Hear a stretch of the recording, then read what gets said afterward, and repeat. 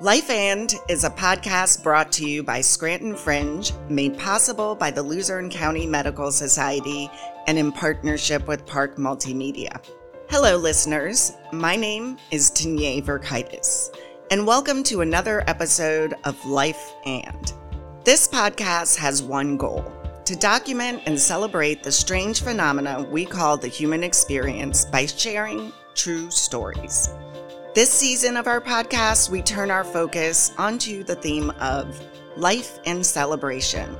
Though seemingly lighthearted, like most things in life, a celebration can take on many forms and mean many different things to very different people. It is our hope that by hearing these true firsthand experiences, we can work towards creating more unified, honest, and supportive communities. Thank you, dear listener, for making time for the stories of others. This is Life And Celebration.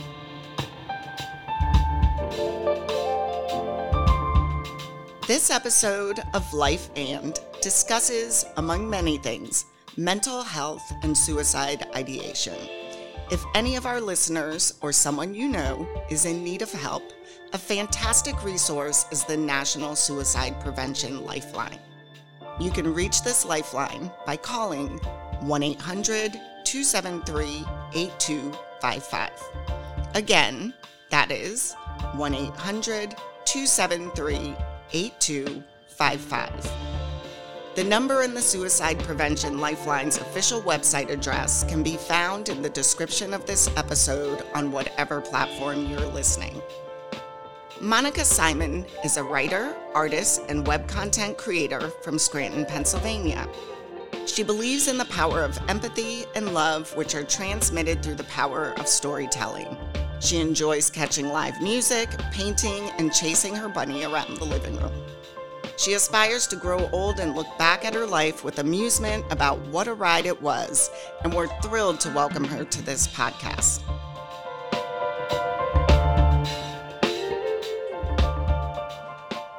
When I was asked to be on the show for the theme celebration, it was a little bit funny to me to think about. It was a different perspective on the story than I'm usually used to sharing. I used to tell this as a sad story, but as with most things in life, through time and healing, I see this story as a cause for celebration rather than a reason to be sad. But you'll need to trust the process, as this story may not read as your typical cause of celebration. We'll get there, though, I promise. My story starts in 2014.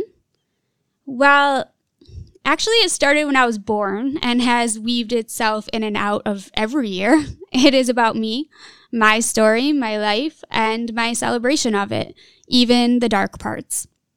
But we will start, as I said, in 2014, when I lived in Philadelphia. I suppose a better word for it may be survived rather than lived. At the time, I was truly struggling. It was the first time I was out on my own in the world, and I thought it would be easier. I was emotionally unstable, anorexic, and deeply depressed. I understand now that I was living a life with undiagnosed ADHD, but at the time, I just felt like a total failure. I remember times when I would cook oatmeal in the morning and just stare at it before throwing it away. There was an overgrown parking lot fenced in near my apartment, and I would stand at the fence and just stare at it. I could not make sense of the ways I felt inside. I felt like my heart was 1,000 pounds to carry, and my brain didn't have the capability to conceptualize why. I didn't want to be these things, depressed, unattached, and confused. I wanted to be normal and functioning. But instead, I just managed to scare everyone I know with my deep dives into the darkness. After too many teary-eyed calls and a number on the scale far too low, my parents suggested maybe it was time for me to come back to Scranton. I did not want to. I wanted to spread my wings. I wanted to go places. I wanted to be okay on my own. But I wasn't. Admittedly, There was a love interest in Philly that I felt could save me. To be fair, he did technically save me by pushing me deeper into rock bottom, a place I needed to go to bounce back. I said so long to him, and probably to his relief, and in June of 2014, I moved back with my parents and tried to get better. It didn't work out quite as planned. A month after coming back, I found myself alone with my back against the wall and a knife in my hand. I could think of nothing other than ending the pain, and the only way I felt I could do that would be to end my life. I would stare at my cell phone, willing it to ring, just so I knew someone cared. I guess I didn't really want to die. I wanted someone to save me. I wanted to be capable of being saved. But to simplify it, I really just wanted life to be manageable. I wanted to be less sad and scared and better at eating. I wanted the broken heart in my chest to heal itself. I went to therapy, I moved home, but nothing was working and I had just about given up. I called my therapist, who told me I needed to go to the hospital. I hung up and told her I'd consider it. Then I called back and said, I think I'm just going to call off work and go shopping. Silence. Her reply, shopping's not going to solve this. Darn. I never pictured myself as somebody who would spend time in the hospital for suicidal ideation, but the pain inside of me was greater than my ability to handle it. I needed to do something. So I was admitted after being evaluated by a psychiatrist. There would be no shopping that day. It was July 25th, 2014, when I woke up in the hospital and realized that something in my life needed to change. It's interesting to me the reactions people have to someone spending time in a hospital due to mental health reasons. There are a lot of different reactions, most of them sad or pitiful. Many times people get silent because they don't know what to say. Other times they get scared of what might happen if I were to do that, and they sort of space out to think about it. I've never had anyone tell me straight out that I was weird or an outcast because of this experience, but somehow I felt underneath, sometimes, like no one will actually say that that's what they're thinking. But they may create a distance that speaks to that truth. My mother once told me that she felt hopeless when the psychiatrist suggested my admission because she felt like she couldn't take care of me, which is what a mother should do. But actually, she was taking care of me. The thing is, and I want to be very clear about this, I would never change this experience in 1,000,000 years. The people I met during my short stay there changed my life. To this day, some 8 years later, I still vividly remember the stories and all I learned from them. I didn't love the linoleum floors, the being woken up for suicide checks, or the line for our daily pills, which is pretty much like it is in the movies. But I did value what I learned from the stories of others. One man had picked up the battle after 18 years sober and ruined his life, his words, in one night. One woman had a son who murdered somebody. I think the most impactful person I met was the mother who lost her daughter to suicide, as I was able to see the flip side of what could have happened if I had followed through. I learned a lot about myself and others those 3 days, but most importantly, I learned that I absolutely felt I could figure a way out, a way to handle my circumstances, especially if the people who were sitting at this table around me could do it too. So after 3 days, I was released. This started a year full of doctor's appointments, psychiatric visits, and the kind expertise of an amazing nutritionist who I reference in my head daily. It was the best and the worst year of my entire life. A year later, on July 25th, 2015, I decided that would forever be my day. I would celebrate the fact that I wanted so badly for my life to end, and yet I found a way to keep going. I told you, there is a celebration involved. In the spring of 2016, I was thinking about that day in July and how I wanted to celebrate it. ADHD has a lot of negative sides to it, but one really great aspect is the constant stream of ideas that flow in and out of your brain. They aren't always good ideas, but some are. I realized what I wanted most to celebrate on that day was people being kind to other people. On a whim, I created a Facebook event called Be Kind Scranton and asked the city to join me on my special day. Maybe this is a little bit selfish, but I really just wanted people to commit acts of kindness to celebrate the fact that a story could have ended, and it didn't. I was still here. I wanted to celebrate what I had overcome and the fact that I found a way to manage my 1,000-pound heart. When it came to Be Kind Scranton and the Be Kind Scranton event, I thought people might just humor me and a few of my close friends would maybe get involved. But it ended up taking off. People I didn't know sent me so many messages about their own stories and struggles and spoke of how I was helping them feel less alone. I never expected to be in the local newspaper for anything, especially a near-suicide attempt, but I was determined not to hide my story in shame and to celebrate it. Most people who are suicidal do not want to admit it, which is why it is important to me to share this story. I have felt so alone, but I know that I'm not. And by sharing this, I hope that somebody else will realize that they also are not alone. Suicide ideation isn't always indicative of somebody wanting to commit suicide. It could be a symptom of trauma or PTSD. I'm lucky that I stayed alive long enough to realize that. But if we're not willing to talk about it, all these people who are feeling the same way may think there's something wrong with them. Because that's how I felt.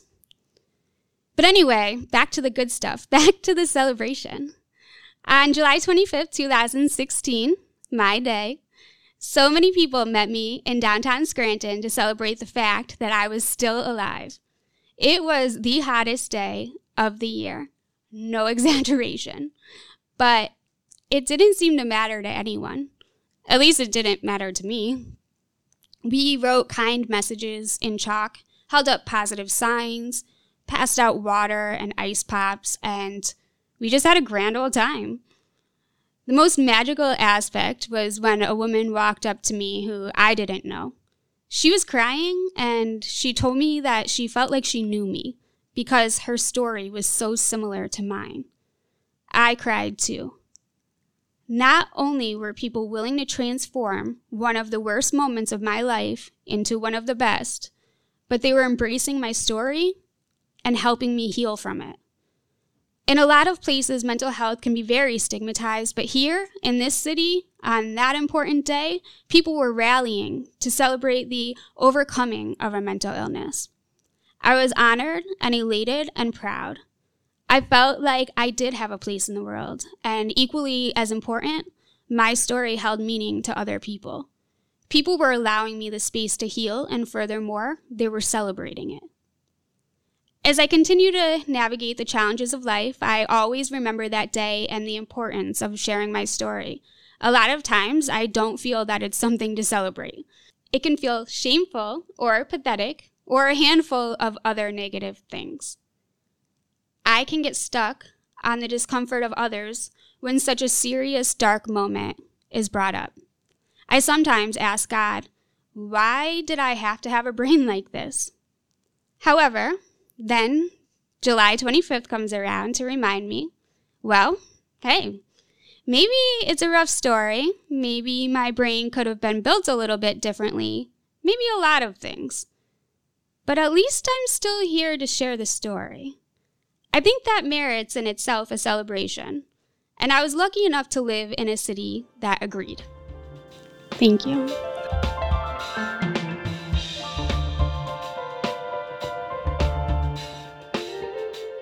Thank you, Monica, for sharing your story with us. I know that mental health and suicide can be a difficult topic to discuss. Definitely needs to be destigmatized, but I'm happy that you chose to share your celebration with us. One of the things I also appreciated was in your story, you shared what it felt like while you were in Philadelphia. And I think we often hear about mental health issues, but you describing it as this weight in your chest and staring at this field through the fence really helped to paint a picture for me. Do you feel that since you started Be Kind or started celebrating, you've been able to describe what it felt like better? Or was it something that you always felt the words were there, but maybe you just didn't verbalize it? That's a really good question. I was talking about this with the coaching session earlier because it's just interesting you bring it up, because I was telling her that I'm not always great at describing that kind of thing. So I'm grateful that others remind me. So I feel like I was in a way. I feel like it's an interesting question for me because for most of my life, I could not describe my emotions and I couldn't describe how things felt. And I watch all these documentaries and I see people speak about mental health and they say things that are so vulnerable and things that like you can't necessarily feel. Like they talk about their chests being heavy. And I felt like in the past, I would almost think that was cheesy in a way or something. But I think that now I realize, like, I just didn't know, I wasn't able to articulate it like they are. And I think it's part of the healing process to learn to articulate it. So I'm glad that, other people are here to, like, help me point that out and recognize that. Like, how did that actually feel? And I'm glad that I am at this point able to articulate it. But I don't think I always have been. You also said that you thought it would be easier when you left home. Since we're talking about this articulating of a feeling, right? Do you think that when you were at home in the space where people knew you, you couldn't put words to something that you were experiencing and maybe a change of scenery would change how you felt? Yeah, I mean, I feel that I've moved. I moved twice in my life. So once to Philadelphia and then once to Milwaukee, Wisconsin. I went away for college. But every time that I was somewhere where I didn't recognize my surroundings, I lost like a comfort level. And it's interesting because, we all know that family can drive us crazy. But when you don't have that structure, even if it's not perfect, when you don't have people, like, for me, when I moved, I felt like I was able to notice a lot more. I think I had less to concentrate. So I was concentrating on myself and then I was getting lost in it. But then when I did come back, there was a sense of people being around that knew me and that were able to kind of pull me out and be supportive. But I think like knowing the surroundings is just important for some reason. Yeah. Yeah. You also talk about being in the hospital and that moment where you went from wanting to be saved to saving yourself. And I was just wondering if there was a particular thought that went through your head where it was kind of like, oh, I have the power to do this and I want to do it. Well, that song, okay, so there was this like really cool moment, I thought, when I was in the hospital. And it was the morning. And we were all kind of like in this area where we would eat our breakfast. And they would put on music videos. So Sam, I think it's Sam... I wanted to say Sam Maris. The one that's like, Stay With Me. Yes, Sam Smith. That song came on. And there were so many different types of people in that room. Different mental capabilities, different demographics, and I everybody stopped, like, and to listen to that song. And even, like, this man that was a little bit older was like, oh, this is a good song. Anyway, I really felt that song. Like, I felt it. Like, I felt like I could hear the artist and, like, his pain. And I felt like it felt a lot how I felt because, like I said, I was trying to have somebody save me. So that song was how I felt. I was like, I wanted someone to stay with me and be okay, but then, like, help me be okay. But I think there was this moment where I, like, went into my room and I looked out the window and I realized just that the person, like, wasn't coming. And it wasn't one particular person. It was just that I was, like, in a hospital and there was nobody coming. So I felt that, like, I kind of got to this point where I realized, like, my parents, like, have done a lot to keep me going, and my family has. But there's going to have to be a day when I do it on my own. And I think that it hasn't been, like, necessarily an aha moment. You mentioning it is making me think it is. But it's been more of a long process of, like, coming to terms with this fact of I need to do it on my own. Well, it's been a journey. It's been definitely. a journey. It has been. One of the things I also thought about when you were talking about the woman at the hospital who had lost her daughter to suicide, do you think hearing her story made you think about how you might be impacting your family? Yeah, absolutely. I didn't really get to even speak with her. She was so upset. And I don't even to this day think I've ever seen somebody that upset. I would be hard-pressed to find another time. I remember exactly what she looked like. But it was that moment. It was being slapped in the face with, and I hate to say it that way because it's, like, not a bad thing, but it was, like, the truth of, like, how my family would feel. And I think that is something that is constantly on my mind. Like, just recently, my mom brought up how scared she even is to this day. And I had she just was describing when we were in the hospital and, like, how she had to leave and it was really tough for her, which she never voiced to me before. But I had to say to my mom, like, I need you to trust me now.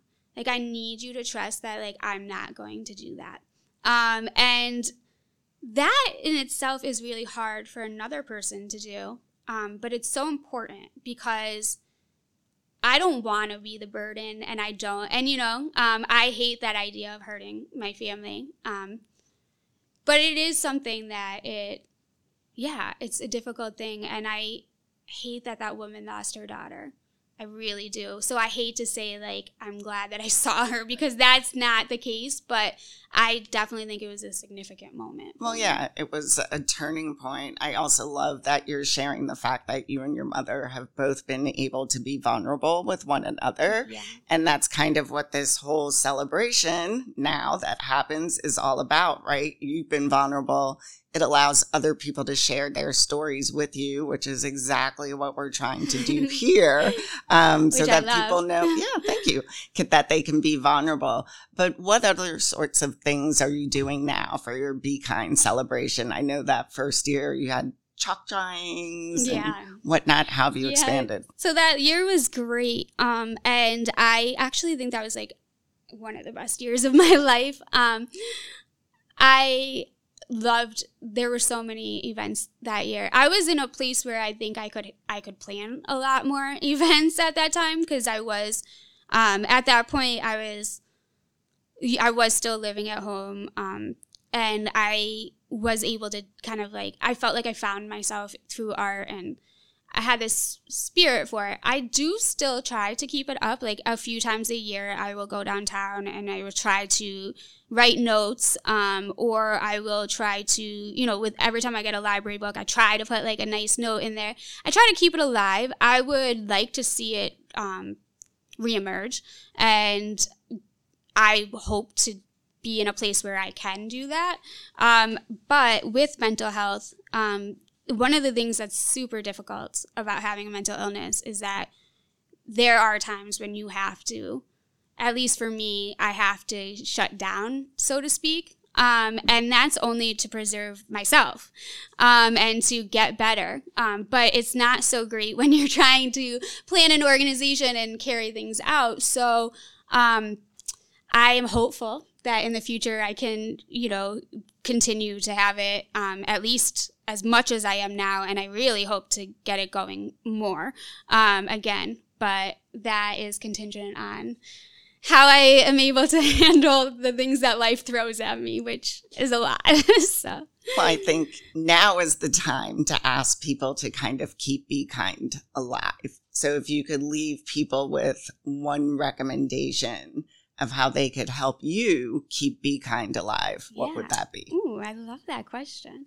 I mean, I think about it so often because I do think that this is a time where we need Be Kind. And I do think that there was a point in time in our recent history, I would say that maybe Be Kind Scranton wouldn't have gone over as well as I would have hoped, because I feel that people were in a very panicked and angry and intense state of mind for a lot of very valid reasons. But I do, and so it was almost like, oh man, like, I don't know with the way the world is now, like if people will be receptive to that. But now as time goes by, I feel like the vibes are coming back. And so to answer your question, I think that really just knowing that, like, it's the small stuff in life. And so one of the things about Be Kind Scranton, and I've always been very adamant about this, is I never wanted it to be about money. And that's hard to do. Money is definitely necessary and when you're planning an event, but I never wanted it to be something that people felt like they needed to have money to be involved with. I wanted to always keep it really simple, and that's what it's always been. So I feel that more people have been happy about, like, seeing something written in chalk that's inspirational.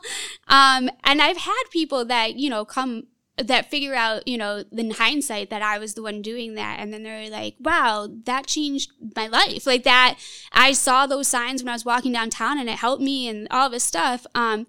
So I would want people to just do silly things that are like kind to other people. Like we just need more silliness. We need more we need to not worry about looking dumb. We need to not worry about like taking 5 seconds to write a nice note to somebody and leaving it in a library book. Like that stuff is little, but like for somebody who's super struggling, and like I said in my story, like I was looking at my phone just like willing somebody to call me.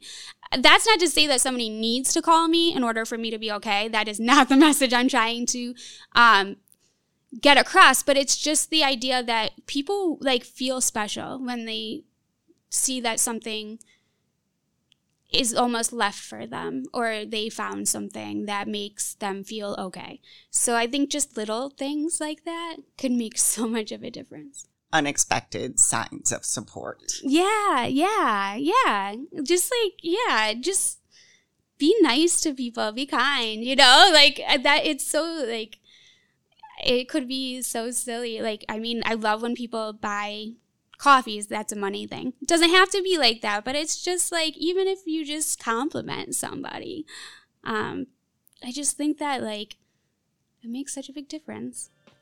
Thank you. I really appreciate your story and your vulnerability. Thank you so much. I'm so glad that I got to be here. I'm appreciative, and your questions were great. Thank you. Thanks.